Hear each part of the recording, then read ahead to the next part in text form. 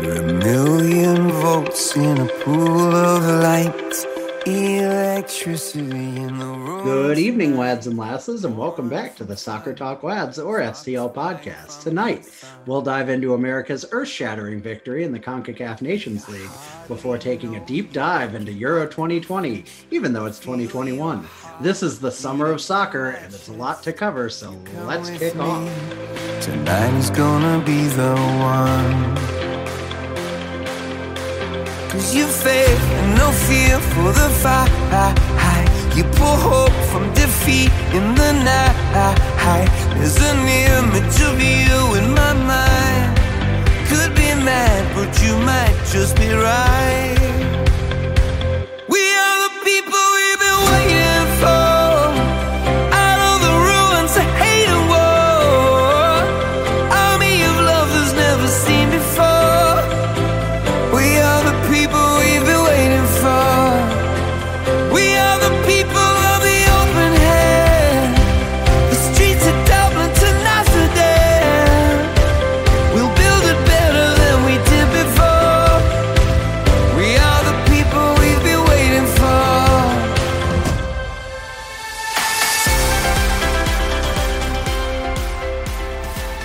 Hello, everyone, and welcome back to the Soccer Talk Lads podcast. It's been too long, but we're back with a ton of soccer to talk about tonight. I'm so excited. I think from here on out, it's just going to be football for the most part because I wrote enough from the Athletic articles that all say football that I'm just used to it at this point. Anyway, we're here. It's great. My name's Stephen Ground. I'm joined by, I would say, unquestionably the biggest supporter of North Macedonia, this side of South Macedonia, Justin Horniker. Justin, how are you doing tonight? I am glad to be here, and I've certainly not printed kits the wrong color, so that wasn't me. That would never be a mistake you make. And I am also joined by a person who probably knows the difference between Wales and Scotland if he thinks about it good and hard, Ian Peters. Ian, how are you tonight? That has nothing to do with soccer, so I do know the difference. But if you're talking about their soccer teams, one and the same. One and the same. Do you know the difference? One's got a dragon on their flag. That's true. And they win coolest really flag cool. in perpetuity. We're going to talk mostly Euros tonight because I haven't been this excited for a sport thing in a long time, which granted, there haven't been sports things for the past year, so that's part of it. But I am so hyped for these Euros. So we've gone all out in previewing them, and we'll talk a lot about that. But first, we would be remiss not to talk about the United States of America winning what I would say is indisputably the most important and significant international contest of the season by claiming the inaugural, no one else will ever be the first CONCACAF Nations League. Just us, baby. But that is our distinct designation after a 3-2 victory in extra time. I almost called it overtime, but that would make me sound like a rube on, what was that, Monday night? Sunday night? Sunday night. Tuesday night? Sunday. Night. Okay. Wow, that was one of the best games that I have ever seen. It was fun. You and I were watching it live, and Ian was watching hockey, which is both true but also a great stereotype of this podcast generally. Makes a lot of sense. So we experienced and talked about it live. And then the next morning, I got to experience Ian going back and watching like what I can only assume were like the extended highlights, and like reacting like scene by scene to like, and then it was like, oh, we're gonna win this on VAR, and I'm like, oh yeah, that's not done. It was fantastic. So either of you, I guess I'll start with you, Justin, since you saw it live. Talk to me about your impressions of what I would say wasn't a masterpiece of actual on-field soccer, but was one of the most entertaining soccer or really sporting contests that I've watched in a long time. And we were at this weird place as U.S. soccer fans of like, we aren't quite convinced they can do it yet. Like they've shown that they're really good players, and then Olympic qualifying misses out. So you need to kind of be able to stick in this game, and if not beat Mexico, at least play them really well to like really instill that confidence. And then Corona scores in the first minute. You're like, oh crap. That first half was Corona rough. Had to get one last dagger in 2020. Yeah, I wasn't going to go there, but well, somebody had to. That poor guy's put up with enough of those jokes. He can handle. I'm sure. It's probably not been a good year for him. But yeah, the first half I wasn't sure how to feel. It really felt like Gio Reyna got that one back, but it really felt like we were getting outplayed by Mexico. And then the second half, we had that VAR decision go our way early. Yeah. Really it was the whole game. Very nervy is how I would describe it. Mm-hmm. Especially the second half. Like Diego Leyna scores 79th minute. You think it's over. It should probably be over. And then Weston McKennie is the most clutch man in all of American soccer, comes in and shows you what he's doing. Then they go to extra time and Mexico has a lot of the ball. And then Pulisic goes down in the box, is able to convert, and then goes crazy. That's like my favorite photo / video / everything from that moment. Mm-hmm. And it really just makes you think that, like, all right, it's all starting to come together. Those are clutch goals. Those are goals that confident teams score. And that feels really good to me. Yeah. Yeah. I think, the save at the end, I'm blanking on our Ethan Horvath. Oh yeah. We need to talk about how, Ethan Horvath, honestly, the star of the whole show coming on for an injured Zach Steffen. And that was that whole scene was great because I know it's been talked a lot about in the, media and stuff, but I really liked the moment where McKennie came over to Steffen as Steffen was spending probably the better part of 10 minutes or so, maybe 5, probably trying to maybe if I give myself another minute, I can come back. Right. And McKennie was the one who kind of came over and was like, hey man, you got to go, we appreciate what you're trying to do here, but you're clearly not fit. Which takes a lot considering McKennie's, 21, 22 and Steffen is probably one of the older guys on this team at 26, I think. But that moment, and then Horvath was just sensational the whole game. I mean, you can't blame the one goal they did score on him at all. He made huge saves that weren't the penalty at the end, and then the penalty at the end, like just to say anything of that. And man, as soon as they went to VAR, I feel like I knew that handball was getting called. Just because they couldn't have a third VAR decision go against Mexico, and because that referee was really loving his time in the spotlight. I don't know. Like, I'm so confused with the handball rules on like what iteration of we're on. So I had no idea what was going to happen. I didn't know if that was going to be called. Yeah, I mean, I don't think the call was necessarily. I don't have a strong opinion either way whether it was right or wrong. I just felt like in the momentum of the game that it felt like that had to be what happened. But yeah, I think like you said, it wasn't a dominant US performance, but it was kind of a coming out party in a sense of like, hey, this is a team that even when they're not playing at their absolute best, even when they have adversity and lose their goalie and, some things like that, they still can find a way to win against their kind of arch rival in their local, federation of FIFA.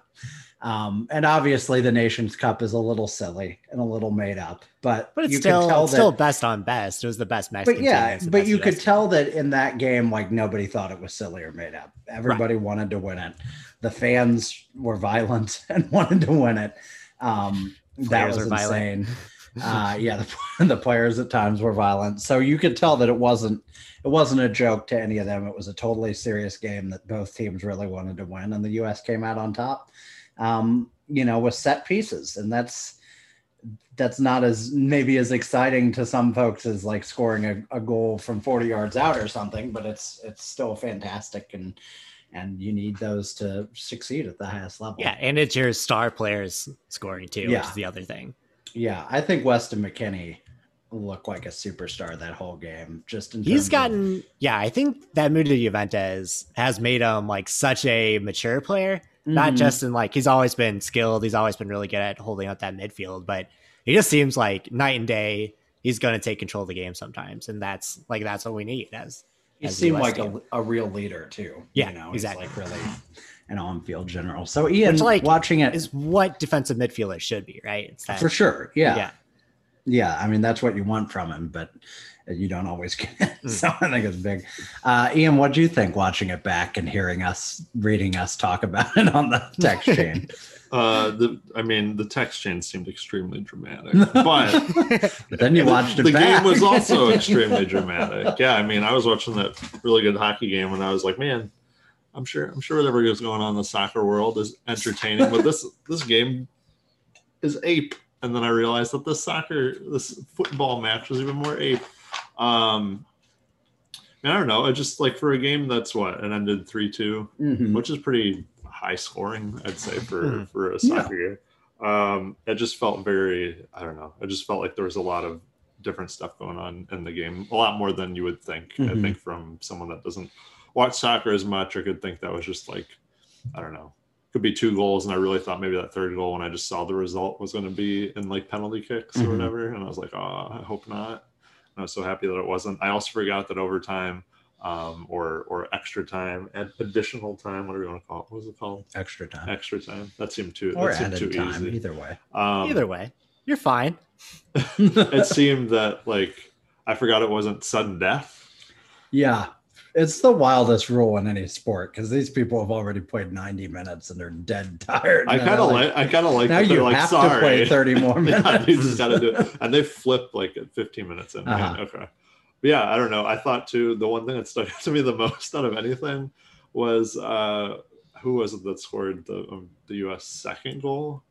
It went off the post McKennie, for a right? rebound. Yeah, that was McKennie. He willed it in. Yeah, I loved it because the nonchalant just take that and bing. And I don't know. It was crazy that they had 2 penalty kicks, like pretty close to back, right?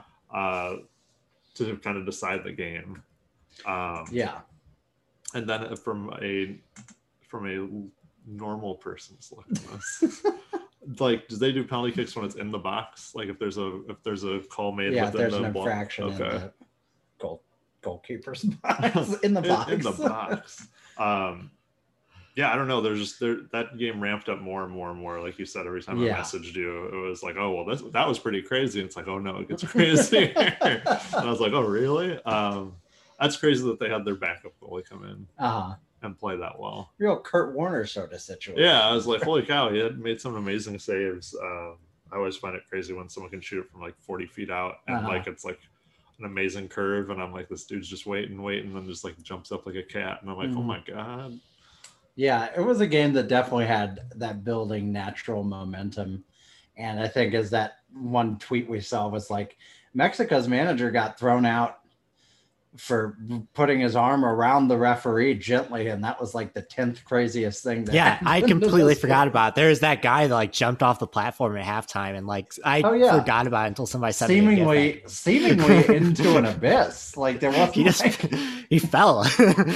He might be dead. He could be. We would never know.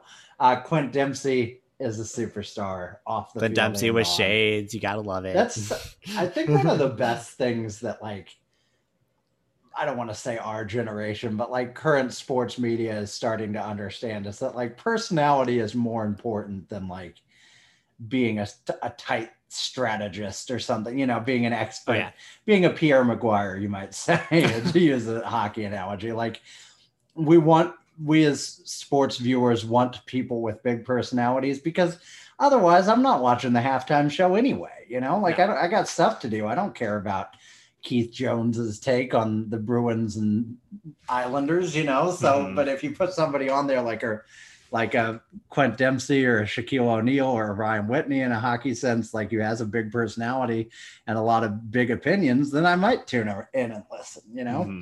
There's a reason, not that the ending was appropriate, but that Don Cherry worked for so long on national Canadian broadcasts, you know, because he was colorful and crazy and nuts. Yeah. And if you put it like, you know, who are the 2 most synonymous American players of that era? It's Landon Donovan and Clint Dempsey. And I am 100% watching Clint Dempsey over anyone in that generation. Yeah, agreed. So yeah, I mean, it was a masterclass. I don't think we should overlook too them just coming out and railroading Costa Rica in their final friendly of this window. yeah, I mean, they beat Honduras, Mexico, Costa Rica all in the span of like a week, the Honduras game wasn't pretty, but they did win. They did win. And the Costa Rica game was, it was kind of B+ squad against B+ squad, but it's still a big win. And I think you can see the confidence build for them. And we need that going into World Cup qualifiers, because as we know, qualifying for the World Cup is not a guarantee for this team. So, I think it's pretty likely this year, the way they're playing right now, but certainly not anything you want to take for granted. So any other thoughts on that, Justin, before we move on? No, I think that about covers everything we need to cover. And like I said, it wasn't like the greatest tactical game, but like it was the most fun I've ever had watching international soccer. Yeah.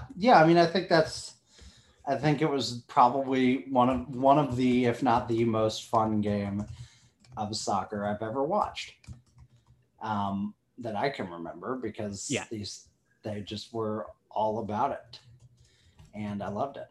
So with that in mind, Ian, in honor of the Euros, my favorite part. I would think it would have to be your favorite part. Is this going to be asking me what place is a European country or not? Because I'm fairly worldly. Yeah, you're fairly worldly. That's true. He thinks so he that has would be, wouldn't you say, too easy? Yeah, I would say capitals. So. I would say so. I wouldn't say capitals. I'd say more tiny towns. What's the 7th largest city in North Macedonia? And go. I would say that what we're about to talk about is nationalities. Oh, this sounds like this could go badly. Yeah, this is going to go very badly for you. I just want to be real honest with you. It's going to start out there. I am currently giving you a cheat sheet, which, quite frankly, you don't deserve. I don't want my undeserved cheat sheet. No. You must. You must. You'll die without it. It's dangerous to go in alone. Oh, yeah. I can't remember all these teams. There's a lot of S's in Group E. So there really isn't a South Macedonia. It's in Greece. It's just Greece. Greece is south. Apparently what happened is they were just going about calling themselves Macedonia. Yeah. And Greece was like, yo, we've got Macedonia inside our borders. And they're like, no, you don't. And Greece is like, yeah, we do. And then they were like, I guess you do. And we'll just call ourselves North Macedonia. Also, yeah, we can't fight this. And we had a North Dakota. Yeah.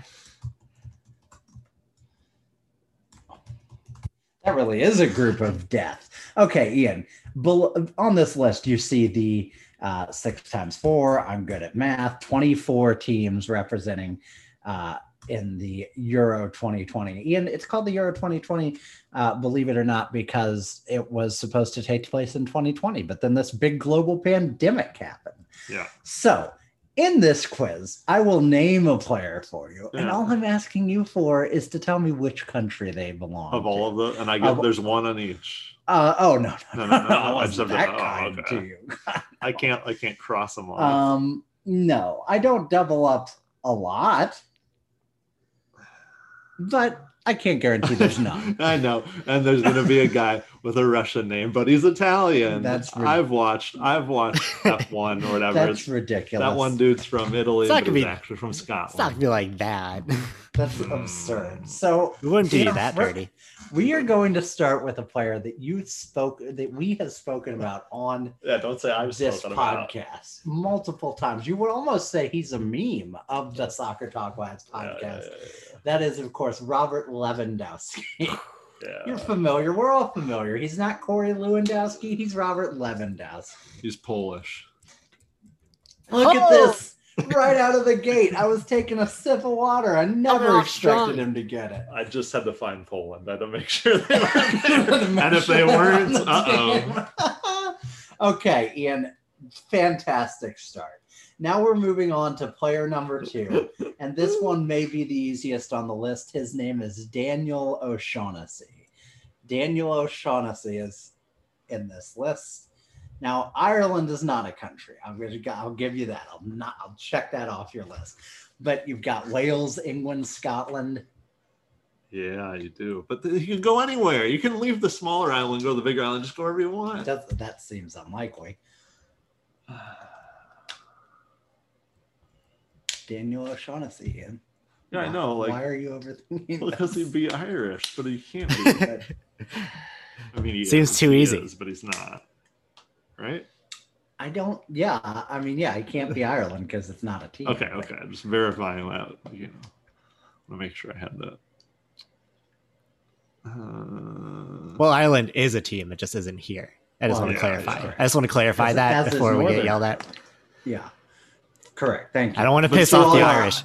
To all our Irish listeners, yeah, those people hold a grudge. So I wouldn't. Not those people. Not like that. Not like North Irish or anything. Yeah. No.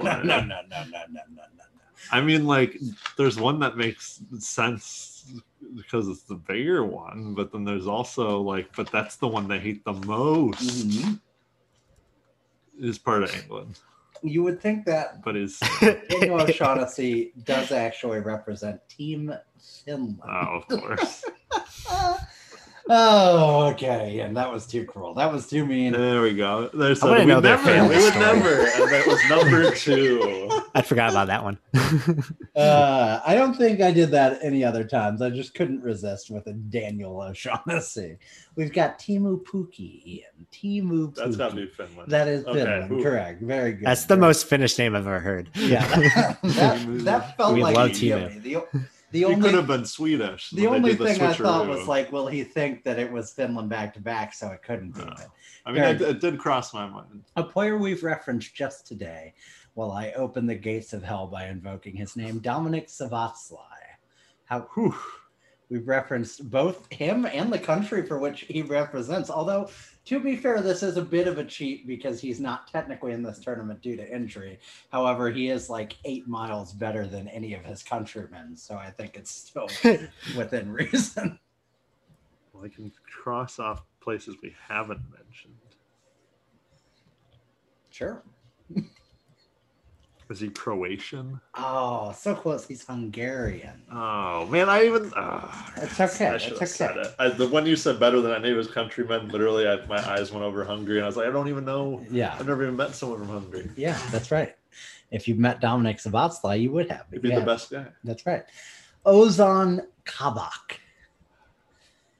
He played briefly for Liverpool and probably never will again. Ooh. Ozan... Can you use his name in a sentence? Sure. Ozan Kabak is a center back that played for Liverpool. You said that already. There are they might be giant songs written about the capital of the Turkey. country. Turkey. I was going to be my guess. I don't want to think. You didn't help me at all. I was going to guess Turkey. Okay, all right. But as a guess, better than not knowing. So. Well, I mean, if you get it right, then technically yes. Andy Robertson, Ian. I swear this is not an O'Shaughnessy situation. I swear. I know, but white people with that name can go anywhere. Of course. But it's not. There's a few options. I'm not going to tell you that close he's like together. Croatian or Ukrainian or anything. I'll give you this. He is from a British island nation. Yeah, that's great. But which one? Perfect. There's 3. But that's a 33% chance, Ian. He's even the captain of the team that he represents. He's like the Alex Pietrangelo of one. See, of these I don't like this. countries. I don't like this because in my head, so you're on. I feel like if I reveal too much, then you guys get too much of a kick out of this. But here we go, anyways. I feel like I would know, even though I wouldn't know, who the captain of like England would be. Mm-hmm. So I wouldn't think he would be the captain of England. I think your logic is correct. I'll even tell you, he is not the captain of England. You're correct. Ian, you should know who the captain of England is, though. I also think, though, that you for sure will not, because he's the most boring milquetoast player on the English team. And I say that with love because he's also my captain, but he's very boring. Oh, lame. So this guy's Welsh. Is he Welsh? No, he's Scottish. And I was wrong about who the England captain was. I just assumed it was Jordan Henderson because he's so boring. But you do know the England captain. That's Harry Kane. So, very good. Yeah. Of course. Andy Robertson, Scotland. Coming now from a team represented in one of Justin's groups, a very interesting and exciting team that I'm sure Justin projected to go very far. We're talking, of course, about Oleksandr Zinchenko. Now, there are two teams that you'll think this is from, and he's from one of those two teams. Now, you just have to tell me which it is. What's his first name? Is that Alexander? It's Oleksandr. Of course. Oh, of course. Is that how you pronounce it? Do you pronounce that Alexander? I don't know. I don't know. That should be better Ukrainian. pronunciations. You're correct. Because if he's from Russia, it's Alexander all the time. I just wanted to say, Justin almost tripped me up because when he asked that question, I almost said, I don't know. I'm not Ukrainian. Fucking got him. Emil Forsberg. Ian, this is a meatball right down the middle. Don't overthink it. I'm begging you not to overthink Swedish. it. You're correct. You got it. I just didn't want to say Swiss on accident. I know I've asked this before, but Forsberg is like Sweden Smith, right? Yeah. That's so unfair. There's so many of them. It's really annoying that some of the best hockey players are all named Smith. Yeah, for sure. Karim Benzema. This one's a little mean. Oh, see, so like it'd be like you'd say Turkey, yeah, but he's not Turkey. But he probably is. I mean, but he's not. You know, genetically engineered in Turkey. That's right. But not genetically modified Turkey. Kareem, but where are they okay? His religion in Europe, because not everywhere. And we just got thrown off the air. This is the last episode of the Sorry, everyone. Hey, I blame this truly on drinking. Whoever creates this. Yeah, they're very good. Okay.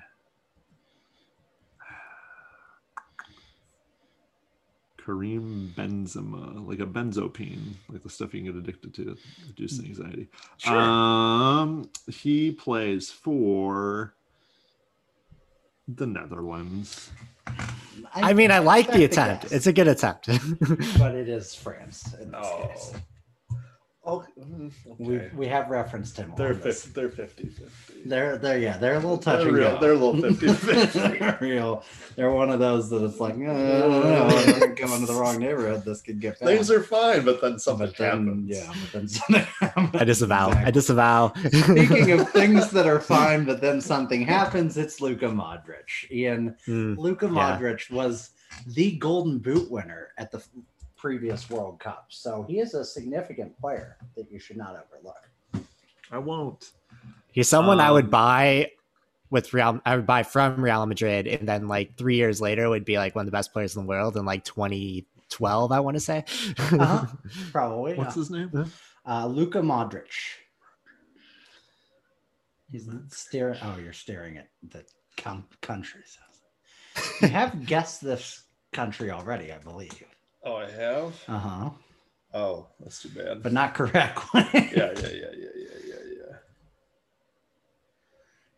Croatia. Correct. Yeah.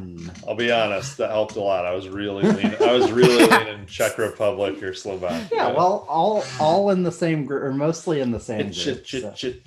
They make it really hard over there. You know, those borders get a little bit fluid sometimes. It's almost like they were all part of one big country at one point, and now they're all something smaller. happened. Yeah, exactly.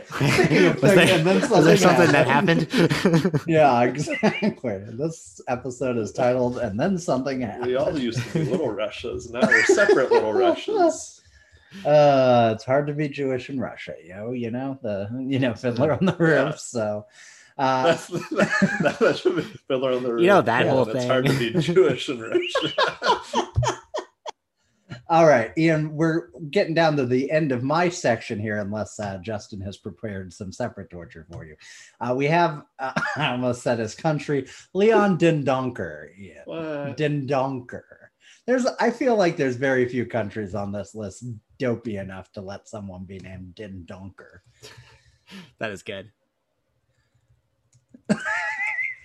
He randomly selected. Do that again.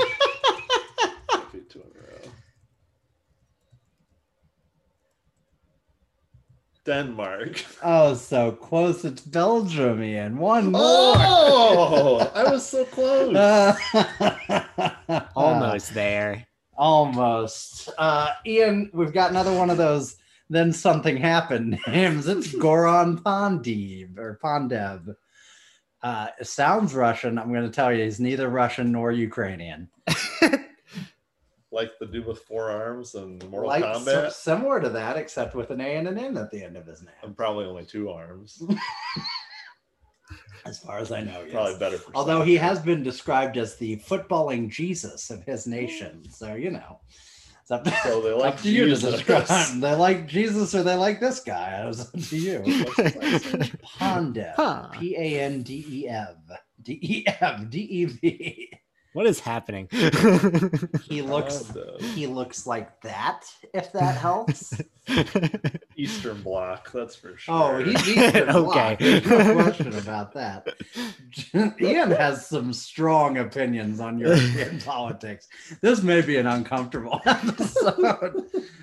Oh, I was going to. No.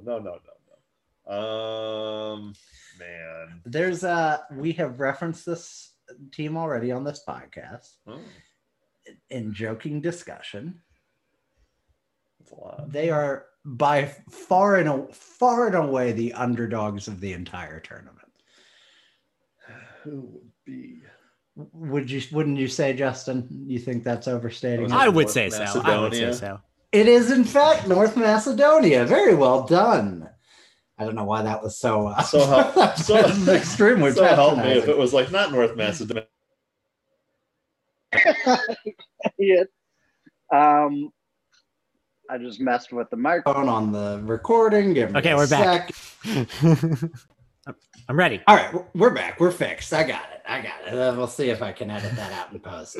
Folks, we're going off the rails. If you're hearing this, I didn't. That's the best part.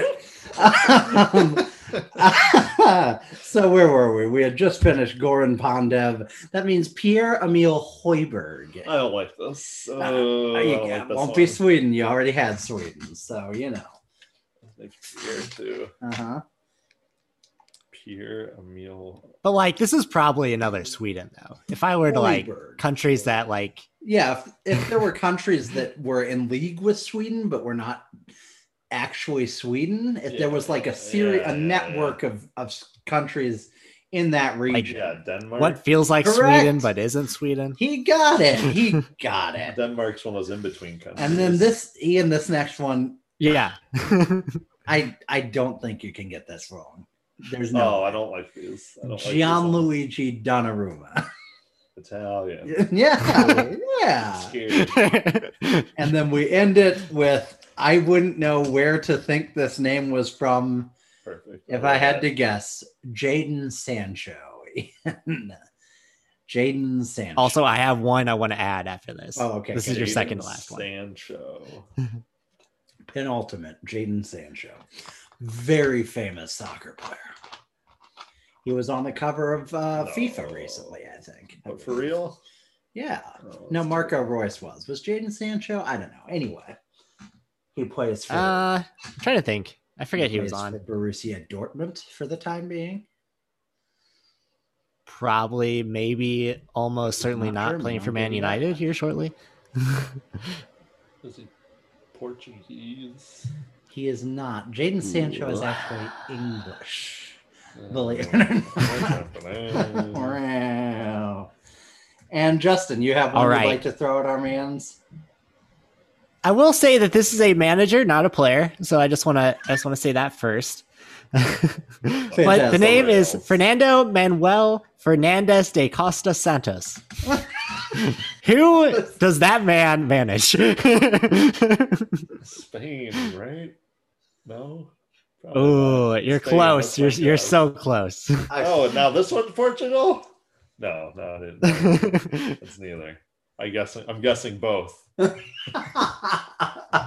You'd be one half correct. It is the Portuguese manager. He is from Portugal. His name again is Fernando Manuel Fernandes de Costa Santos. It's FMFDCS. Why would you do that? FMFDC. I believe he's just Fernando Santos, but Ian, you got 9 out of 16. You did so good, buddy. I'm so proud of you. I'm so proud of you. Euro 2020. Let's preview these groups, shall we? I have relied heavily on the Athletics' excellent coverage of this, as well as, although the notes are not as directly from this, I did listen to each of Total Soccer Show's episodes on this, although I suppose in theory that is also basically Athletic coverage. So really it's just the Athletics coverage. So you should be paying $5 a month for this podcast. We should, you should pay for this podcast and we just redirect that money to the Athletic. That's how that sounds great. Italy is managed by Roberto Mancini. They are going to host all 3 of their group stage games in Rome in front of fans, which seems like an unfair advantage. Italy, has recovered from being one of the hardest hit countries by the pandemic. So good for Italy. I'm proud of them. They will likely play a 4-4-3 with the left back advancing into the attack. And according to their local reporter, they dominate possession using lots of small passing triangles with a kind of intellectual play style inspired by Pep Guardiola. And they are currently on a 27-game unbeaten run. Players to watch on this squad include Manuel Locatelli, a midfielder for Sassuolo. Ian's leaving us. Oh no, he's not though. He's not. I made that up. He just made one big sway as if he was gonna stand up, and then he did. Like if we're talking Serie A, you gotta put the right pronunciation there. On which? On Sassoli? Yeah. How am I butchering it? I knew I would. No, you got it. I'm talking to Ian. I'm saying that he should not take offense. Oh, okay. Gotcha. Yeah, for sure. Yeah. One of the best central playmakers in Europe, says the, I'm sure, unbiased Italian reporter, Fabio Licari. Gianluigi Donnarumma has been a favorite of mine for 6 years. And mine. He was one of the best goalies in the world 4 years ago, and he's only 22. He's fantastic. He's taking over from Gianluigi Buffon. They decided to keep it in the Gianluigi family just to make things easy on the rest of the world. Just assume that if there's a Gianluigi in Italy's net, that you're going to have a bad time. And finally, Marco Verratti is healthy and ready to impress to drive up his price before a transfer to Chelsea this summer, which is almost certain to happen. I don't know how Chelsea, who just won the Champions League, are apparently going to buy every player in the Euro 2020. That doesn't make a lot of sense to me, but it seems to be the case. It's a bold strategy. For those who haven't read these Athletic articles, they have just fantastic little closers. It's clear that they asked all these people a series of similar questions. What's your kit like? How do you feel about it? What's the local chant we should know? And then I think the last one is just, what's something that makes Italian or your nation's fans really angry? Because they always end in a little rant against Americans, and I enjoy all of them. Americans or something else that pisses off their native people. They say their kits are unusual. The home blue kit is blue, but most importantly, it has blue socks. I hope to never see Italy in white socks again, as they are so inelegant. I think it is one of the best kits in the world. I like the France, Scotland, Holland, and New Zealand ones, but Italy is always style and fashion, isn't it? Football is the second religion for everybody in Italy. Remember that Italy are not spectacular like Spain, nor physically strong like France, not Panzer like Germany, without a Cristiano Ronaldo like Portugal, without a Kevin De Bruyne like Belgium. Without many of these things, Italy have won 4 World Cups and a European Championship and are always one of the hardest teams to play against. It's a miracle, but we know that when we have a real squad, we are the best because we have a blend of German organization and Latin creativity. It has not always happened in history, but when it does, it's special. Fantastic. I want to care about anything as much as that man cares about the Italian national soccer team. Yeah, I mean, I'm for it. I'm Moving on to Switzerland, another favorite or near favorite in this group. They're managed by Vladimir Petkovic. The player to watch here, the top player to watch is Xherdan Shaqiri, who is himself 29. However, his hair transplants are just weeks old. Justin, you're a connoisseur of all things hair related. Have you noticed the very obvious plugs and transplants that he's got? I haven't seen Shaqiri in a while. Just Google Xherdan Shaqiri's hair. You'll see all sorts of side by sides and everything you need to see. It's, the man. I'm well aware that he was of the fading away variety, losing a lot of that. It's just a miracle. Wow. Yeah. Oh wow. That's like that's a full head of hair. The man is a rectangle, so I don't blame him for wanting his hair to at least be full and strong looking. He's a strange looking person. He's got to do his best. But Xherdan is, despite being barely more than an honestly not super appreciated bench player for Liverpool, he is the sizzle of the Swiss team and manages to always shine on the international level. They rely on his creativity up front. Granit Xhaka is the steak, if you will, the sizzle and the steak. You see what I did there? The brains of the midfield. And then Ricardo Rodriguez, I didn't, because it's just sizzle and steak. I didn't really have a thing for him. Like the potatoes. But there you go. He's the potatoes because he's a versatile defender who can be a nightmare on set pieces. Potatoes can be a nightmare. I'll tell you this, when you look up free kick specialists in FIFA, there's only like 6 in the world. And Ricardo Rodriguez is always one of them. The only affordable one, too. The only one that doesn't cost 50 million minimum. So, he's a guy to get if you're trying to build one of those cheaper squads. Wales is managed by Rob Page, and he's the only manager they've ever had. And I don't want you to talk about Ryan Giggs because no one before him. No, Rob Page has been the manager since time immemorial. Justin, you want to tell Ian about Ryan Giggs real quick? Ian and the listeners, but really Ian, because he's looking at me very confused. I guess. So Ryan Giggs, he's a all-time great Manchester United player. Came back during those initial manager, when David Moyes was there. He was the assistant coach, then was assistant for everyone, and then everyone wanted him to take over for manager, and it's a good thing that he didn't, because things happened, and then Ole took over. When Ole took over, he moved to be the Welsh manager, and then was brought up on sexual assault charges and was relieved of his duties. He was relieved. The country was relieved. Everyone was relieved. Yeah, just obviously unfortunate, but Wales is trying to persevere. They're a cult of personality centered around Gareth Bale anyway, so I don't know how much the manager really matters.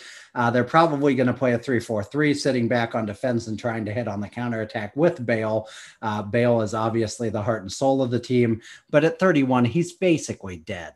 Kiefer Moore is 28, and he had 20 goals for Cardiff City this season. Ian, what country is Cardiff in? Wales. Yeah, you got it. Very good. You didn't fall for my trick.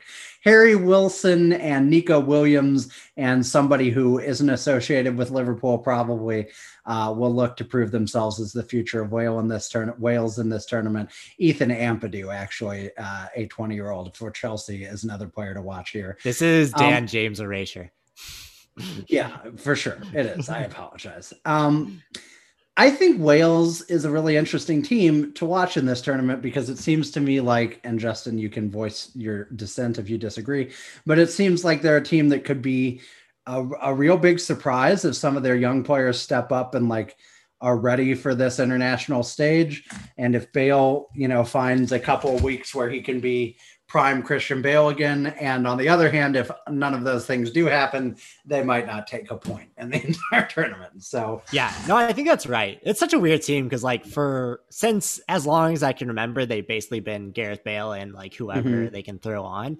And yeah, it does seem like they have a good, real strong crop of players from 20 to 24 that eventually are going to be in that golden age, but it's that weird dichotomy this year. Yeah. I think Wales is only going to get, it's hard to say they'll get better without Gareth Bale, but I think they'll be a more balanced team in future competitions. Yeah, I think so.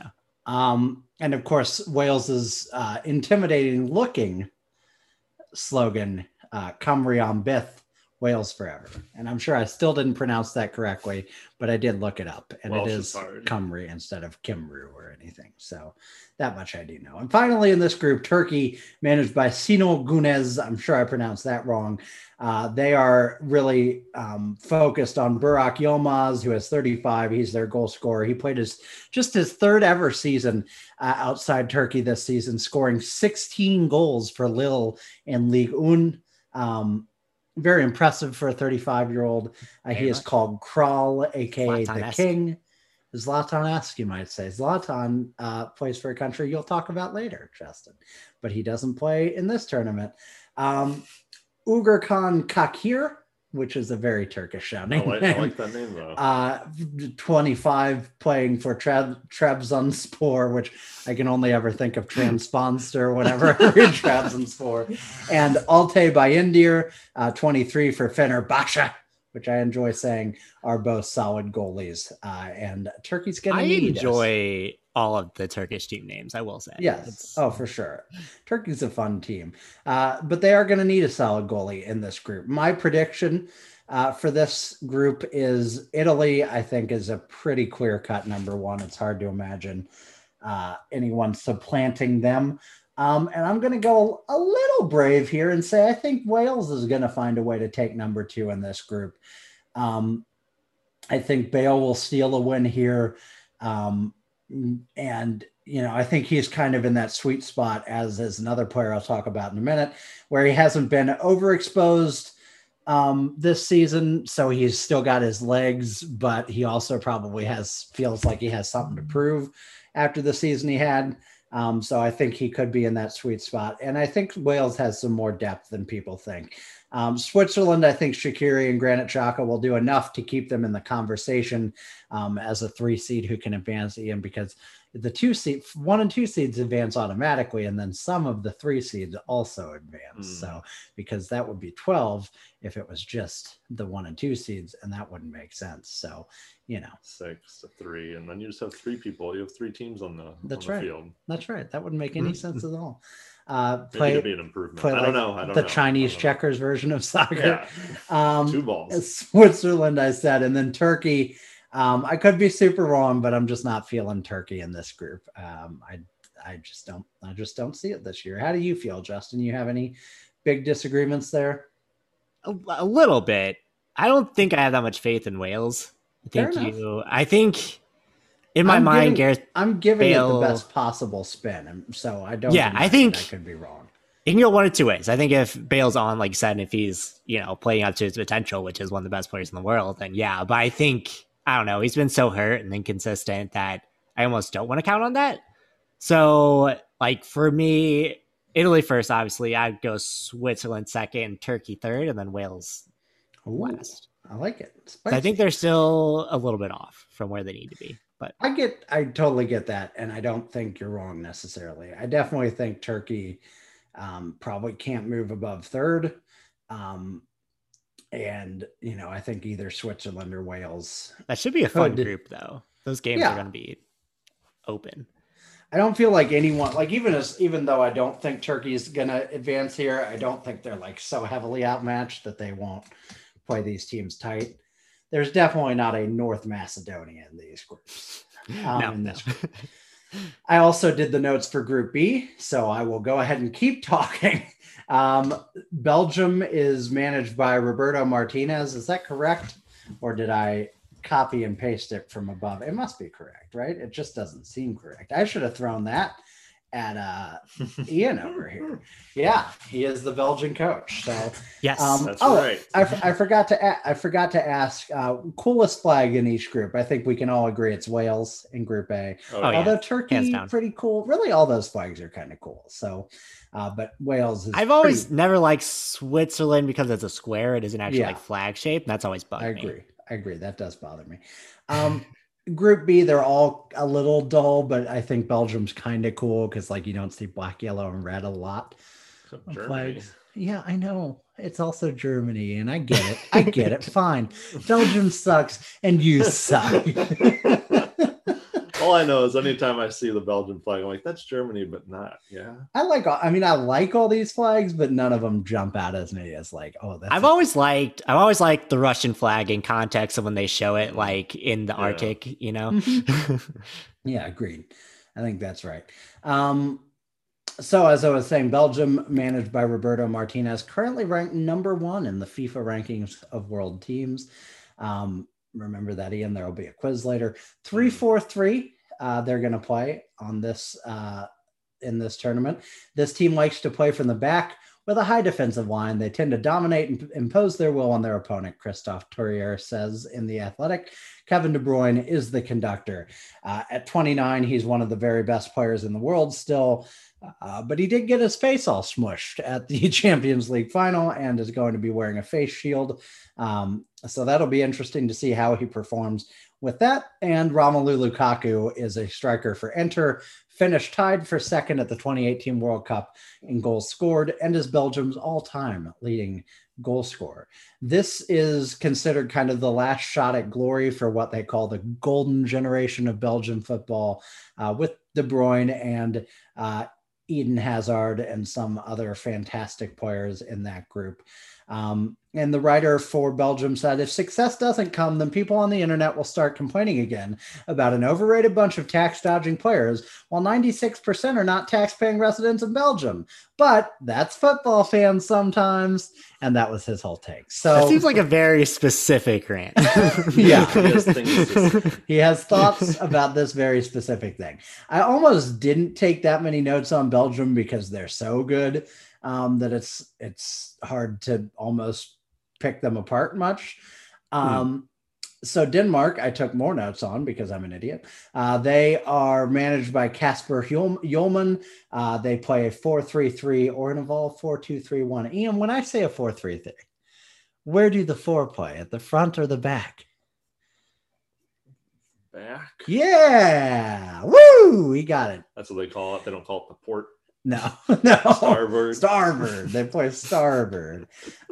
This is going to be a fairly conservative team, though the fullbacks will seek to press into the attack. Players to watch. And this is the player I referenced earlier when I talked about Christian Bale. This is going to start and end with Christian Eriksen. He is 29 years old. He's playing for Inter Milan currently. He may have fallen from grace a bit since his heyday at Tottenham, but he is still the engine of the team. I personally think Eriksen had the perfect season to transition into this tournament because he had enough good moments to keep his confidence from being, bottomed out, but not enough exposure to drain him with overuse or take away the hunger to prove himself.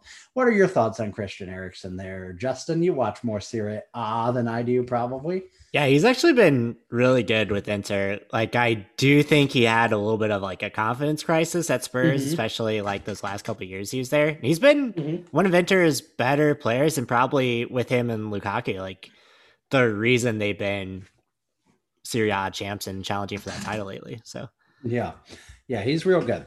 I was always a big fan of his back in the day when he was still in the Premier League, and now moving on to Inter, he's been a good fit. And yeah, it was a while where he was pretty rough, pretty down on his luck. Even the transition over there was pretty tough, and he was benched a little bit, but now he's been kind of back into the mainstay of things. Already made reference in the Ian quiz to Pierre-Emile Højbjerg. He is currently in his heyday at Tottenham, as opposed to Christian Eriksen, who was formerly in his heyday at Tottenham. And I'd say Højbjerg had a bit of a breakout season this year, but he does need to be protected behind Eriksen in this tournament, or he might be a little overexposed. Kasper Schmeichel, son of Peter Schmeichel. Peter Schmeichel is 34 already. Leicester City's goalie is the go-to goaltender and, quote, the first name on the team sheet, according to Klaus Ronbjerg, the best goalkeeper Denmark have by a mile. Simon Kjær is the captain and another important player. Denmark gets to play all 3 group stage games at home with fans in Copenhagen, so that should help them advance at least to the group of 16. Did I skip some teams in this group? You put the predictions up before you got to. Look at that. So remind me to come back there. If you're watching a game with Danish people, Skull, cheers is usually the easiest way to fit in. It is pretty universal. But us Danes, like the rest of Scandinavia, can be a bit reserved and not very interested in meeting new people. Also, first impressions in Denmark are king. You've only got one chance to make that great impression. Oh, and don't just compare us to Sweden or Norway. Just don't. Yes, we already know we look alike. Yes, we already know that our languages are pretty similar. And we pretty much have the same currency. But we are not the same. What do they mean pretty much have the same currency? Yeah, they're the same. They're the same. They're the same people. They basically take their currency and they write on it. And say, it's pretty much the same. Just don't ask too many questions about our currency. I don't know why this is the Dane from Brooklyn, but anyway. Finland is managed by Markku Kanerva. Finland, I feel like, is the country that I'm like most confident, other than Daniel O'Shaughnessy. When I hear a Finnish name, I am most confident that that's a Finnish name. I'm telling you, sometimes though, the Swedes go over the border and they're like, "Oh, Forsberg," and it's like, no, but he was born in Finland. You're like, oh. Then they start, but then like by the second generation, they sneak the J in after the B just to remind you. And then they got like 2 Ks in their name all of a sudden. Yeah. Eric Forsberg. If I see a double K in a name, I know it's Finland. 5-3-2, rather cautious playing style. Finland relies on its collective team defense to try to eliminate the strengths of the opponent. They try to create traps out wide that can lead to counterattacks.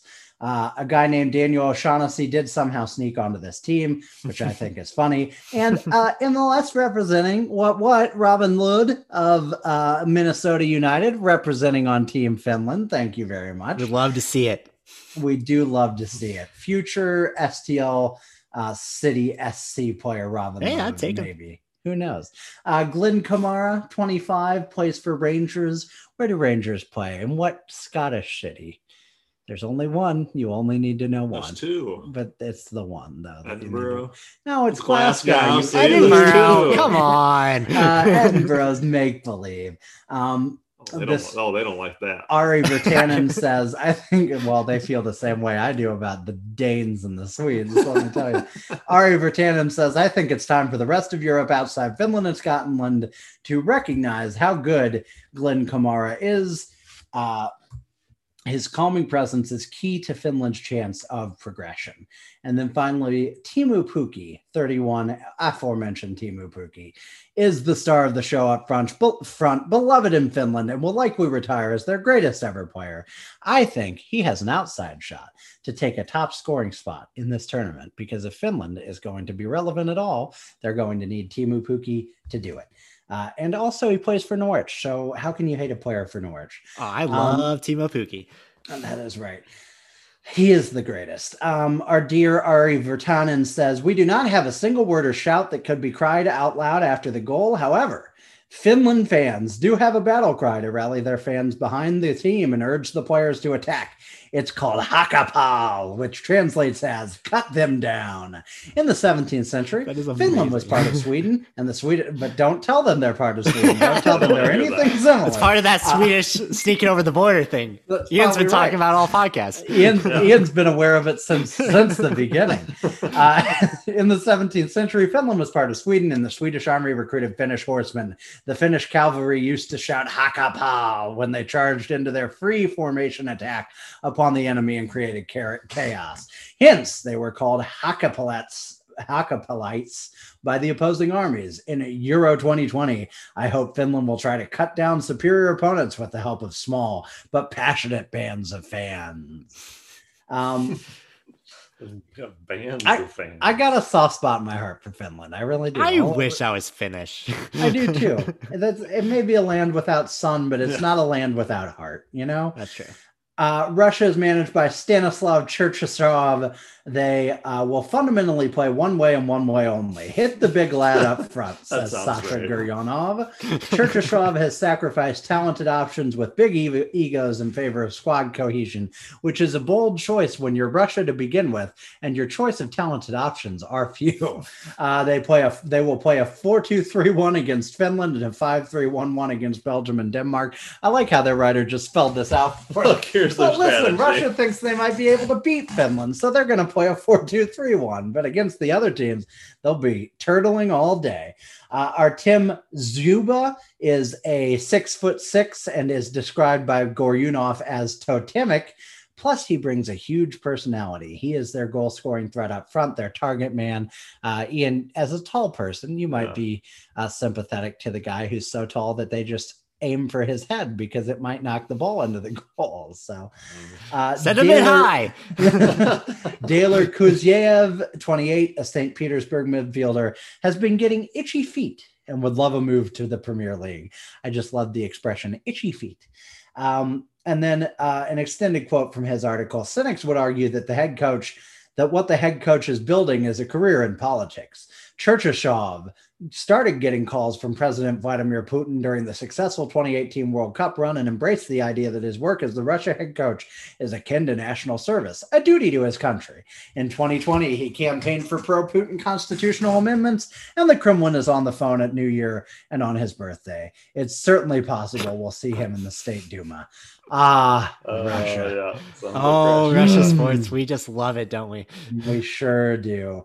If you want to really get behind Russia this summer, he says the best way to celebrate a goal is "da byat," which translates to "fuck yeah." I thought you said "die." I thought you said the best way to celebrate is "die." And the common problem with English speakers pronouncing Russian names is the stressing of the wrong syllable. Spartak Moscow as opposed to Spartak, but we are used to it now. And finally, I have a question for him. How would he suggest that we pronounce CSKA Moscow right back Mario Fernandez? How do we pronounce that? He is Russian after all. Fernandez, I guess. Fernandez, I don't know. I have no idea. But it's a good question. You do need to ask. Fun fact that maybe Justin will also get into. Russia and Ukraine are actually not allowed to play each other in international football on account of, Russia being terrible. Mm-hmm. So that's fun. Yeah, we'll talk about when I get to Ukraine, but there's some Jersey shenanigans going on that I can't wait for to sure. talk about. I want the Euro 2020 to just be canceled because somehow Ukraine and Russia end in like the final or even like the bronze medal game, just somewhere where they have to play each other and they're just like, no game for you. Like, I know Russia isn't gonna win and I shouldn't want them to like finish third or second, but I think Ukraine is gonna make it out of their group. Spoiler alert, everyone, don't fast forward too much, but like, wouldn't it be great if like second round Russia and Ukraine have to play and they just like can't play the game, so they have to cancel the whole thing. It's a whole just cancel the tournament. I just want it to happen. And with that teaser, Justin, it's your turn to do Group C.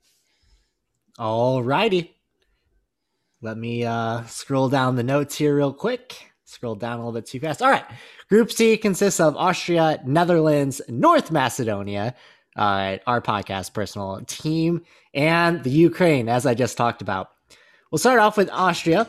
Oh, first off, coolest flag in this group, North Macedonia, right? No question. We're all agreed. No question. And the other three countries are very boring, so that doesn't help. But North Macedonia is a sun with rays. It's hard to beat that. So starting off with Austria, managed by Franco Foda. They usually play a 3-4-2-1. Says Alex Huber of The Athletic, Austria will be one of the most unpredictable teams at this European Championships. Several crucial players. That's a nice way of saying bad, right? Essentially, yeah. It's like we have no clue what to expect, but good, though. It could be, but probably won't be.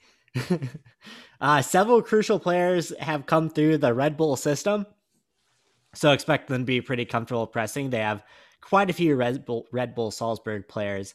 However, Tifo, in their recent video about Austria, said in 3.5 years, coaching the national team, the Austrian public has never been excited by Foda, who is their coach. So that's just really good to say. Really good to hear about your national team coach. Yeah. Players to watch. I'm guessing this is Sasha, but Sasa Kolodzic. It's a strike. I don't know why you couldn't pronounce that. Sounds very Austrian, by the way. Sasha Kolodzic is exactly what I think of when I think of Austria. Striker for Stuttgart, actually had a really great season, scored 16 goals in the Bundesliga, which playing for Stuttgart here, that's pretty much all they have, and that's who they know they're going to be targeting in the Bundesliga. That's a really good result. 6th highest score in the league, and is also 6'6", another one where they just aim for his head, I think. There we go. It's a strategy. Also, wouldn't be an Austrian write-up without mentioning David Alaba, who, although is getting older, is still one of the better players in the world. Ranked 23rd in the FIFA rankings, 125-1 odds of winning.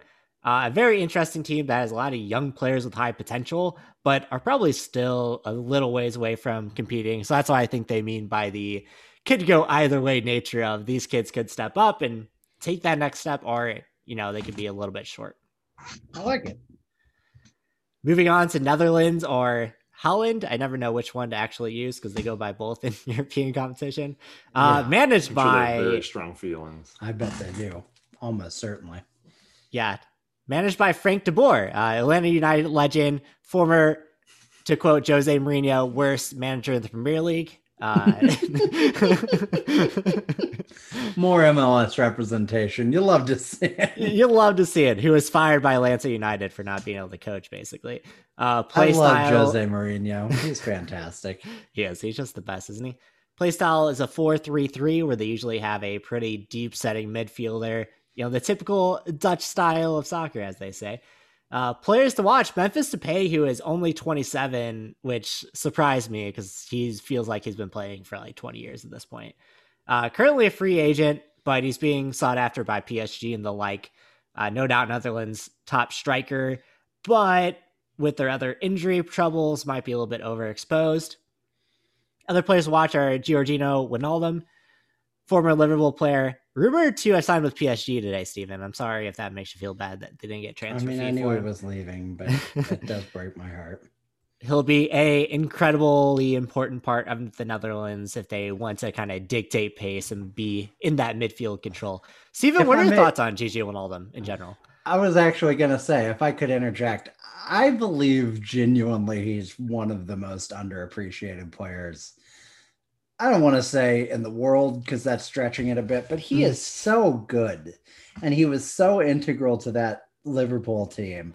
And it's so weird that he's just kind of like walking and they're not getting anything for him. That just feels like a sad end to the saga. But I think he's really versatile. He has the ability to jump up and do attack. But like you said, he's really best at controlling the pace and just controlling the ball in midfield and distributing it well. And, I think it speaks to that fact when a team like PSG is looking at signing a 30-year-old guy that he obviously is valued very highly. And like you said, I think he's going to be really critical on this team that's a little undermanned thanks to the absence of another former Liverpool standout. Yeah, which moves me on to my next player to watch. Daley Blind is kind of the replacement for one Virgil van Dijk, who probably... Daley Blind sounds like a newsletter about coffee.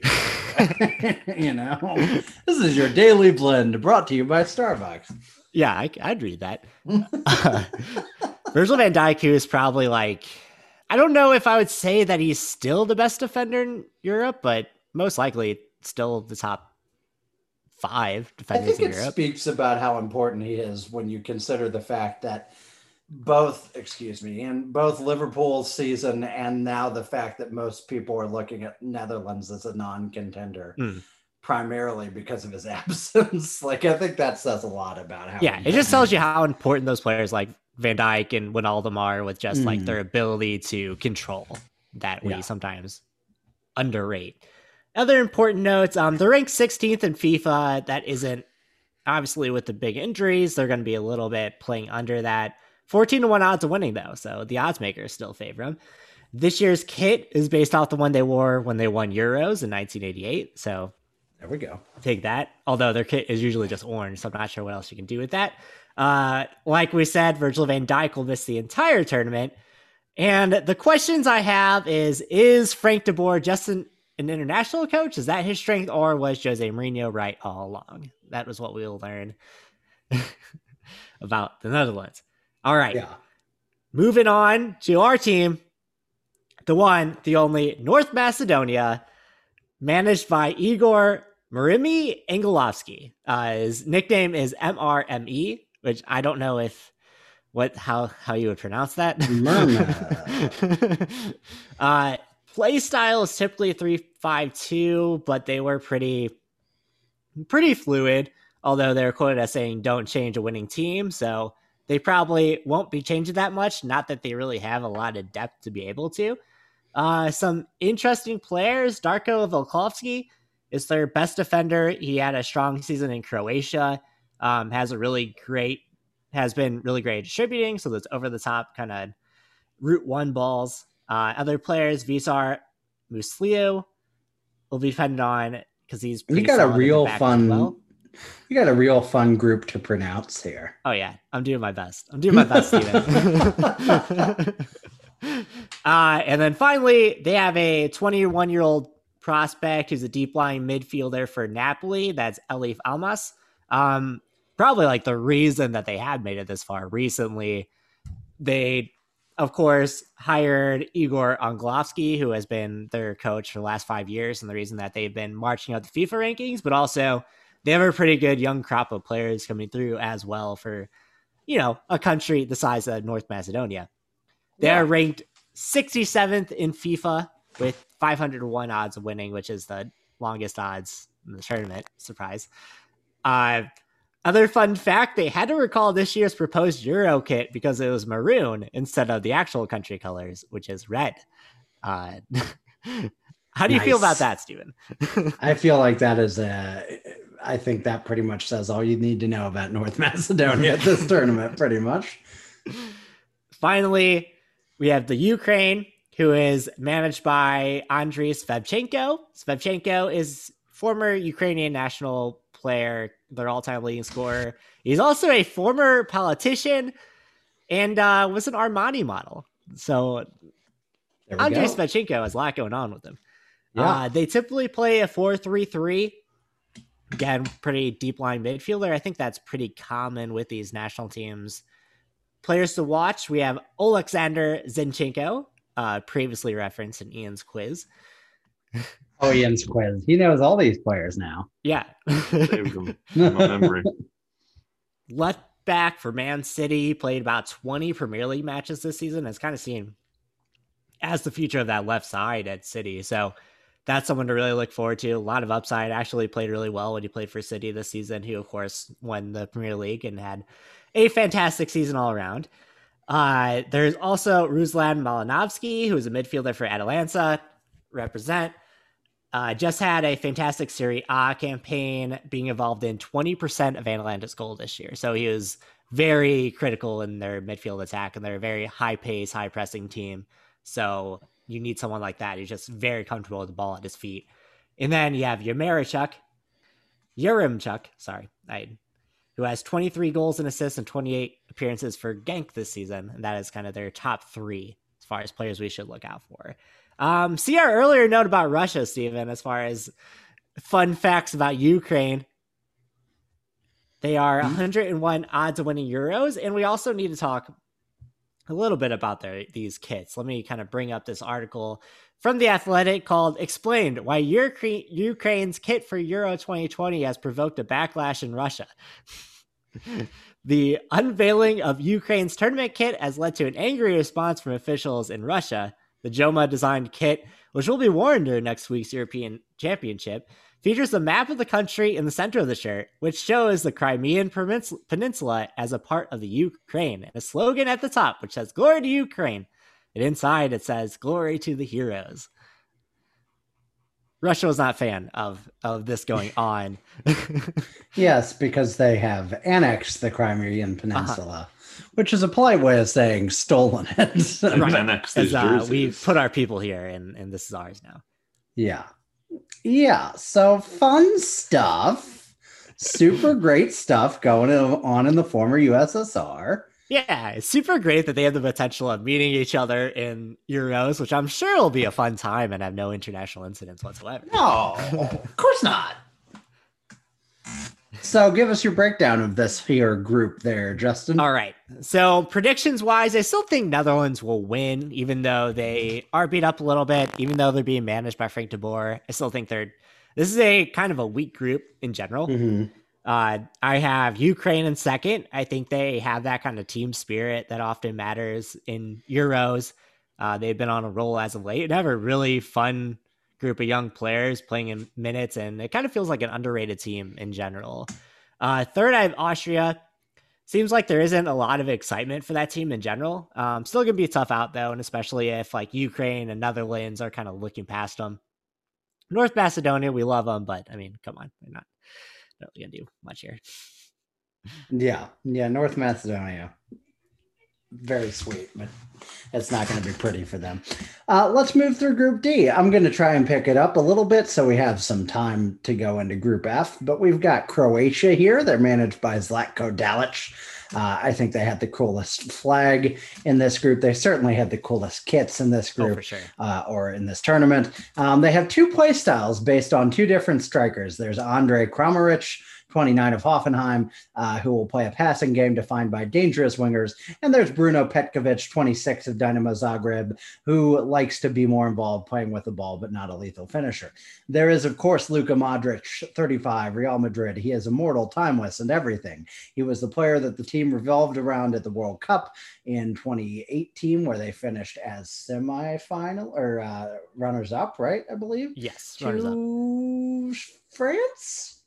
Is that correct? It's been a long time since 2018. Yeah. And he will likely continue to be at age 35. This may be his swan song, but you never know. He seems to not age or get any worse at any point.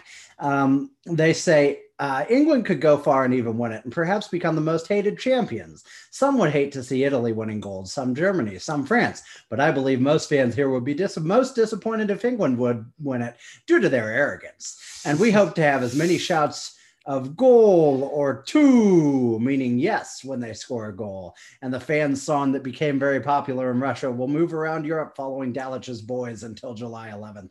It goes like this: run, people, run away from the town. Here comes drunk crew. Run, people, while there's still hope, because Croatia is playing here. What is happening? God, I love these athletic articles. I cannot tell you guys how much I love these athletic articles. They all have something like this. It's so great. Czech Republic is managed by Jaroslav Silhavy. Coach Silhavy currently has complete confidence from the Czech FA, players and fans, and he is the perfect fit for the job with the national team at the moment. After taking over the team in September 2018, he completely changed the atmosphere, succeeded in qualifying for the Euros, advanced to the Nations League, and now has goals. His goal is to take the team to the World Cup, where the Czechs have played only once in their independent history. Style of play: a well-organized 4-2-3-1 formation built on a double pivot provided mainly by Souček and Král in center field and center midfield. Missing key center back Andre Kudela, who received a 10-game ban due to racially abusing Glenn Kamara, which is a great look. Makes me really want to cheer for the Czech Republic, let me tell you. Their players to watch: Alex Král, 23, Spartak Moscow. He is likely to make a move to a top 5 league after this tournament. He also has some of the best hair flow of the tournament from the players I looked up at the very least. So, and then Adam Hložík is 18. He plays for Prague, and he looks exciting. He looks on the verge of a breakout. Their writer for The Athletic says, Russia winning would be awful for us. Our rivalry is more associated with ice hockey, but still applies to football given the history and current political issues. But I really, really don't see Russia challenging for the trophy. Please, God. Remember that Slavia is not Sparta, and Sparta is not Slavia, and you'll be fine in the company of Czechs. They are the opposite of Danes. They have very low standards for what you do. Just don't get them mixed up. That's it. A same basic principle, but the stakes are much lower. England is managed by Gareth Southgate, easily the best dressed manager in this. Absolutely. If waistcoats could win you a Euro 2020, Gareth Southgate would already be on the podium. He's going to play probably a 3-4-3 in close matchups and a 4-3-3 when they expect to dominate possession. The big question is, can their defense be strong enough to bail out their skill players when mistakes are made? And they are England, so history would tell us probably not. Players to watch in this tournament is maybe ridiculous to say it could be a coming out party for Mason Mount, who's already a Champions League champion, I guess is the word. Winner. But he's 22 and phenomenal grossly. Declan Rice is 22 and also phenomenal, a top target of Chelsea. And the best CDM, number 6 on this team. He'll be central to answering that big question that I just talked about of whether the defense can bail out the skill players up front, since he is both. Jadon Sancho is 21. Dortmund is hoping to make Euro 2020, or he's plays for Dortmund. He's hoping to make Euro 2020. Man, Dortmund can make it. The start to a very big summer in which he gets paid a lot of money to play for a different team. And Jude Bellingham, 17, also at Dortmund, is expected to be a true breakout sensation sooner than later. Southgate, I say, brings a lot of gravitas to England, but is he actually the right manager, tactically speaking?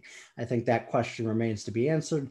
But the good news for England, semifinals and the finals of this tournament, should they make it that far, which they won't, will be played at Wembley Stadium. There's enough historical rivalries for English jingoism to be stung by a German or French victory at the final on July 11th, but perhaps the funniest result would be Scotland winning the entire thing. And if you're going to be watching a game at a pub in England, bring an umbrella. It's a new phenomenon here where you must be seen to throw your pint as high in the air as possible. Plastic glasses only, please, when we score a goal. I feel like England they're heavily favored, not overall, but they're, thought of as one of the top contenders. I worry that they don't have enough experience. They seem like they're a real young team, and I don't know if Jordan Henderson and Harry Kane and those types can provide enough to keep them, balanced. And yeah, they're asking a lot out of players who probably have taken that step as far as domestically, but haven't done it internationally yet, which I think in Euros with how heavy that England shirt is, it's tough to ask them to. Yeah, I think Euros requires a team that has some of that consistency, steadiness, and I don't know that they have it. Finally, Scotland, managed by Steve Clarke, conservative style of play, 5-3-2 with 3 center backs, possibly transitioning to a 5-4-1 against tougher side. Unfortunately for Scotland, they're 2 world-class players with Justin, due respect to Scotty McTominay, are both left backs, with Liverpool's Andy Robertson, the team captain, and Arsenal's Kieran Tierney, 24, both being absolute worldies, as the British say. Ian, have you ever called someone an absolute worldie? Never. You should start. It's a lot of fun. I do it now because of soccer. I only say brilliant. Brilliant. Yeah, that's good. Clarke has had to design a system where both can play on the left side and make progress out of the back. So you'll see kind of an interesting formation as a result. They have organization, not exciting football, and that will be the key to their success. Robertson and Tierney are very important to watch. Nathan Patterson is 19. He's an RB for Rangers. He's an impressive youngster who could see a lot of action when the left backs want to switch the play. Scotty McTominay, completely erased from this. You've erased Scott McTominay from this situation. You've erased Scott McTominay and Dan James. You don't want to talk about Man United players. I understand. I get it. I do it on purpose. And John McGinn, 26, Aston Villa, is the ultimate fan favorite. He embodies everything Scottish football fans expect in a player: a tireless work ethic, passion, and match-winning quality in the final third. Also, his nickname is Meatball. Amazing. So, Finally, our writer says, heartbreak is always the default expectation whenever Scotland reach a major finals. In 10 previous tournaments, one way or another, their team of the past have always managed to find a way to crash out in the first hurdle. This time around, there's cautious optimism that run will end, especially after an encouraging 2-2 Euros warm-up draw with Holland last week, in which we led twice. If England aren't crowned European champions at the final on July 11th, that'll be a success too, though. I do think England wins this group. I know that's for comedy's sake. I should expect otherwise, but they've got a good team this year. I kind of had the feeling about Scotland that you have about Ukraine, Justin. I just feel like they have a little bit of that magic. They're hosting games too, which can't hurt. They're plucky and fun. And I think they have enough piss and vinegar to possibly beat England just out of pure spite, which of course would be hilarious. Croatia, it'd be hard. This would be a tough fall, and they'll probably take second. I just feel Scotland a little more. But, Luka Modric has aged. The whole team has aged. Ivan Rakitic is gone. They've lost some key players, so I don't know that they're the same team that went to the World Cup finals in 2018, 3 years ago. And the Czech Republic, it just doesn't feel like their year. They feel more like a team that's on the come up, that's aging into more relevance. So, Justin, Group E and Group F, and then we can let these people free. Let them go. All right, so Group E, we have Poland, Slovakia, Spain, and Sweden. Coolest flag? I mean, I'm going to go on a limb and say Spain just because it's such a classic flag. Yeah, that's a classic. Yeah, Spain and Slovakia really both great. Look at Sweden. I like the colors. I like all of these except Poland. Screw Poland, you, Poland. Get out of here. Poland's had enough. Poland's had a rough go of things to begin with. And did something happen there? Is there something I should know about? Something happens. Poland is managed by Paulo Sousa. They usually play kind of a 3-4-1-2 because they have a lot of strong attacking power. They have Piotr Zielinski, who is Napoli's attacking mid, who plays in that one. He had 20 goals and assists in Serie A this season and was responsible for 22% of Napoli's scoring. So a very dynamic midfielder who's really good at getting the ball upfield and sending good service, which is great because their other key player is Robert Lewandowski, whichever way we want to pronounce it this week. He is Europe's top scorer and the Bundesliga record holder for most goals in a single season. So if they can just get him the ball, I don't know if Poland's team is necessarily that strong themselves, but sometimes if you just have a goal scorer. Lewandowski is strong enough. Justin, real quick, I'd like to say a prayer for you before pronouncing this next name. Father, just be with him. Thank you. All right. Starting goalkeeper for Juventus, Wojciech Szczesny. Yeah. Sure. What do you guys think? I'm calling it. I'm saying you got it. All right. You said the prayer. I'm sure there's some Shishini or something weird in that last name, but I think I went too Z heavy. Starting goalkeeper for Juventus will definitely need to play that way if they have any chance of moving on. I think they need to have some key saves, maybe be a little bit stronger defensively, and just have Lewandowski on a tear. 80-1 odds of winning Europe. Paulo Sousa was appointed after the last manager had a falling out with Robert Lewandowski. So that's hilarious. That's an NBA storyline right there. Tells you everything you need to know about that team. Yeah. Moving on to Slovakia, they're managed by Stefan Tarkovic. They play their kind of standard 4-4-2. They don't really have much going on this year, or in general with their team. Marek Hamsik, which is their best player, recently played for Real Madrid, I believe. Then he moved to a Chinese Super League team, and then recently moved back to Europe to get some reps for Euros, playing for Sweden, I forget what team he played for, but he scored 1 goal in 6 games. So they don't have a lot going on there. And he probably played for Farjestad or Joker at one of those teams. They only qualified after winning a penalty shootout against Northern Ireland. So it's going to be a rough going for them, I believe. And especially because they share a group with Spain, who is my favorite to win this group and my favorite to go pretty far here. Managed by Luis Enrique. They typically play a 4-3-3, but a pretty attacking 4-3-3 with a deep line playmaker. Players to watch, Marcus Llorente. He's Atletico Madrid starting center mid, and starting center midfielder. He had 23 goals and assists in 37 games in La Liga, and is definitely Spain's highest rated player right now, and that's saying something. Followed by Mikel Oyarzabal. He's their left winger for Real Sociedad. He had 19 goals and assists in 33 La Liga appearances. And then Rodri is a defensive midfielder, Spain's most important player. He was Man City's most important player this year. And just one of those players, like we said, Steven, that can just hold down the midfield and be pretty creative going forward. The problem with Spain is their goalkeeping, as they'll have to rely on David De Gea and Unai Simon. And it's hard to say because they both haven't had great seasons. I think Simon has had a slightly better one playing for Atleti, but I mean, that's a pretty high question. David De Gea has probably lost the starting job to Dean Henderson. He has not had a great past 2 years. So that's a huge question mark. Other notes, I think the Total Ramos. Soccer Show prediction was that Simon would get it because he's a better transition player and a better distributor. So and I think that's fair because David De Gea has had some real what are you doing moments trying to kick the ball out of the back lately. Would those be familiar to you, Justin? Would those be triggering? Those would feel slightly familiar. I forgot to mention that speaking of being triggered by Premier League goalkeepers, Simone Mignolet is the backup for Belgium. So, good for them. Good for them. Sergio Ramos is just 4 caps away from the international record for most cap player, which is funny because he was left off this Spanish team, which is good because Ramos has gotten very slow.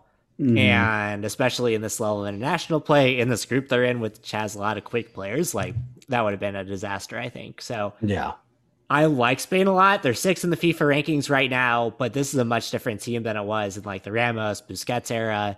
And they're kind of turning that corner of they were up for Euros, World Cup win. Then they had to rebuild a little bit. And I think they're about to turn that corner.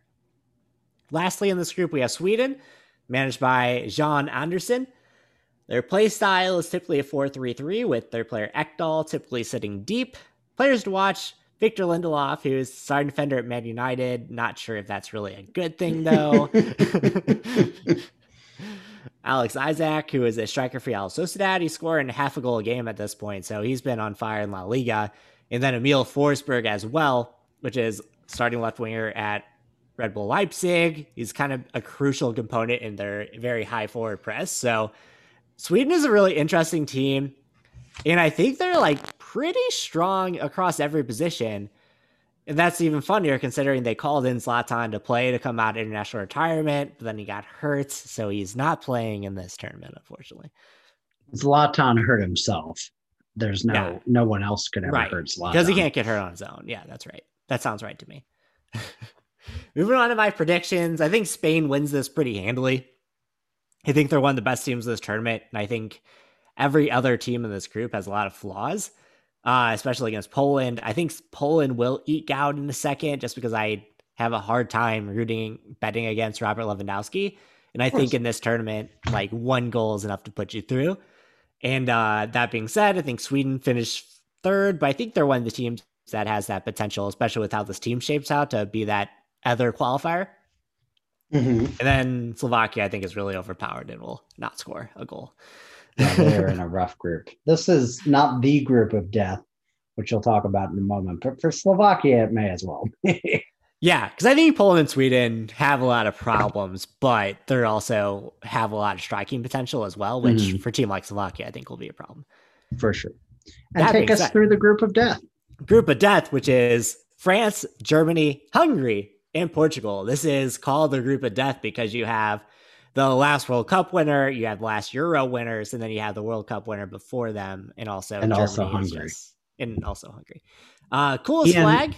Real quick, Justin. Ian, if you had to die in one of these countries, which would you choose? What are the 4? It's France, Germany, Hungary, and Portugal. I think I'd die in Portugal. France. France. He's choosing France. I guess I understand that. Nietzsche. They got nice. Or whatever. Nice. Nice. Yeah, that's what I call it, baby. Their postal I think I'd go Portugal. There's something about that Portugal lifestyle that just has me. Yeah, they don't care, and they are cool with that. They don't care that they're Spain, but they're cool with that. All right, moving on. Group F, the group of death. We'll start off with France, managed by Didier Deschamps. Their play style is typically a 4-3-1-2 because they have a lot of midfield talent. They have Kylian Mbappe, who's probably the best player in the world right now and is only 22. They have Rafael Varane. They have Kingsley Coman. They have Paul Pogba. They have so many just quality players. It's hard to really pick out ones to highlight. That being said, Varane, he's the rock of France's backline, usually the first ball out, and was heavily relied on by Real Madrid this year. Kingsley Coman was left winger for Bayern, and probably their best player at a lot of times this year on the left, and very creative, and especially put him out there with the rest of the talent that France has, and it's going to be hard to defend them. Not that it hasn't been, but it's going to be really hard to defend them. The questions I have are, this team also has the potential to just implode, especially with bringing Karim Benzema back, who was kicked off the team for blackmailing a teammate. Nice. So, that should be good for locker room cohesion, I think. Yeah, and they supposedly, I mean, they've had a lot of issues in past France teams. I mean, in 2010, they kicked their manager out of the locker room basically and had a team mutiny. It's never easy sailing with France. So they can either win it all or just implode in the group stage. It'll be fun to watch either way. Next up, we have Germany, who is managed by Jogi Löw in his final competition of coaching before he steps away. They usually play in a 3-4-2-1.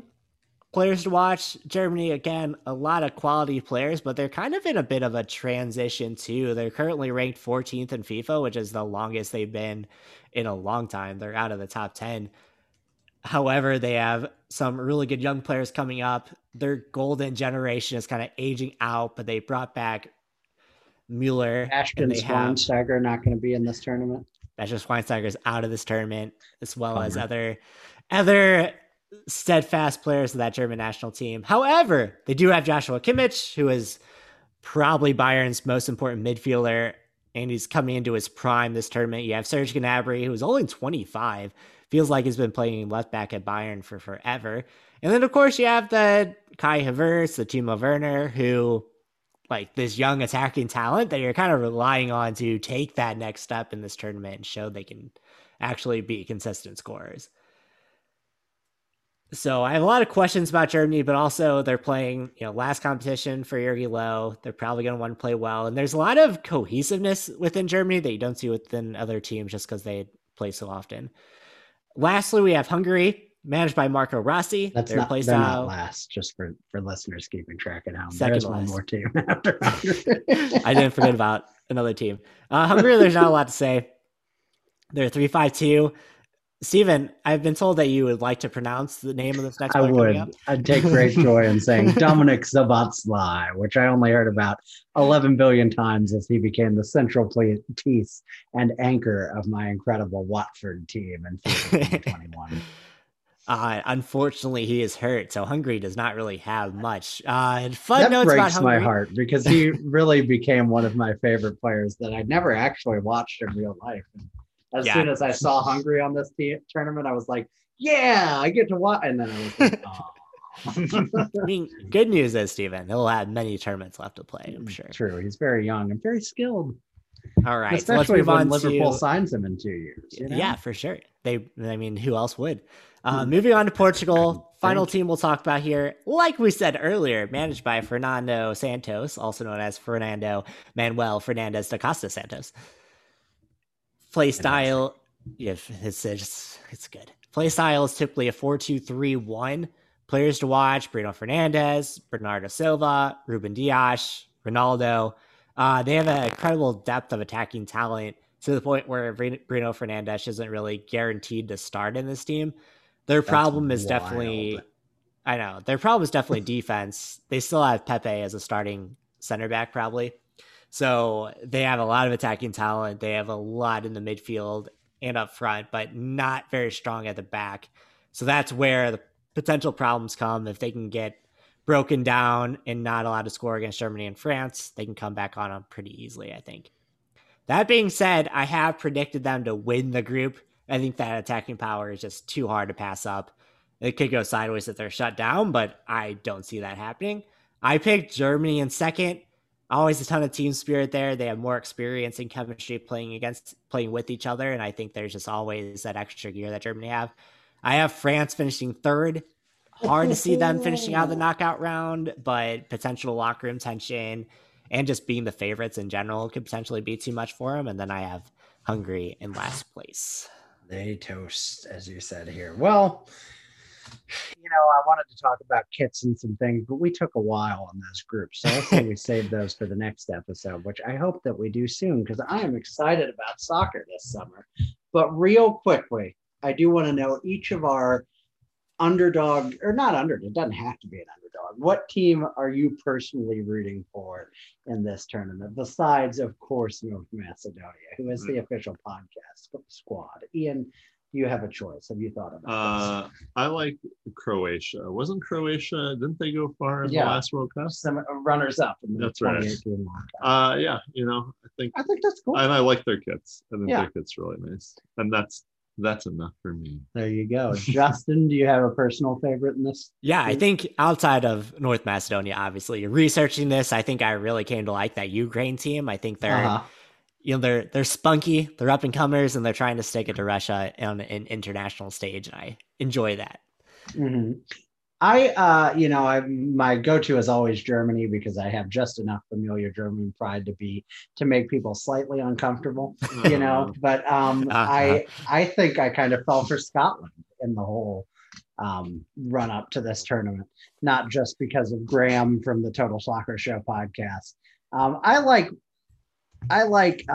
Scotland because they can claim to be speaking the same language as me, but they aren't. It's not the same language though. That's a favorite of mine. So I think we can call it there, because it's been a long episode. We'll hopefully have another one very soon.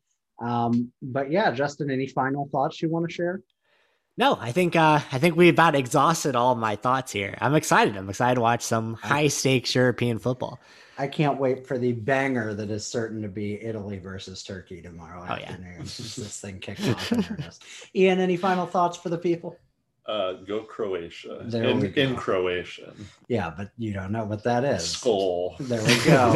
And I will say whatever they told me to say in Scottish, which I don't remember. But, Cymru am byth for Wales, except that, but for Scotland. And with that, folks, really honoring this country. We'll call it a night. Yeah, Thank you. I think for they'll listening. appreciate that. Yeah, exactly. Thank you all for listening, and enjoy the tournament.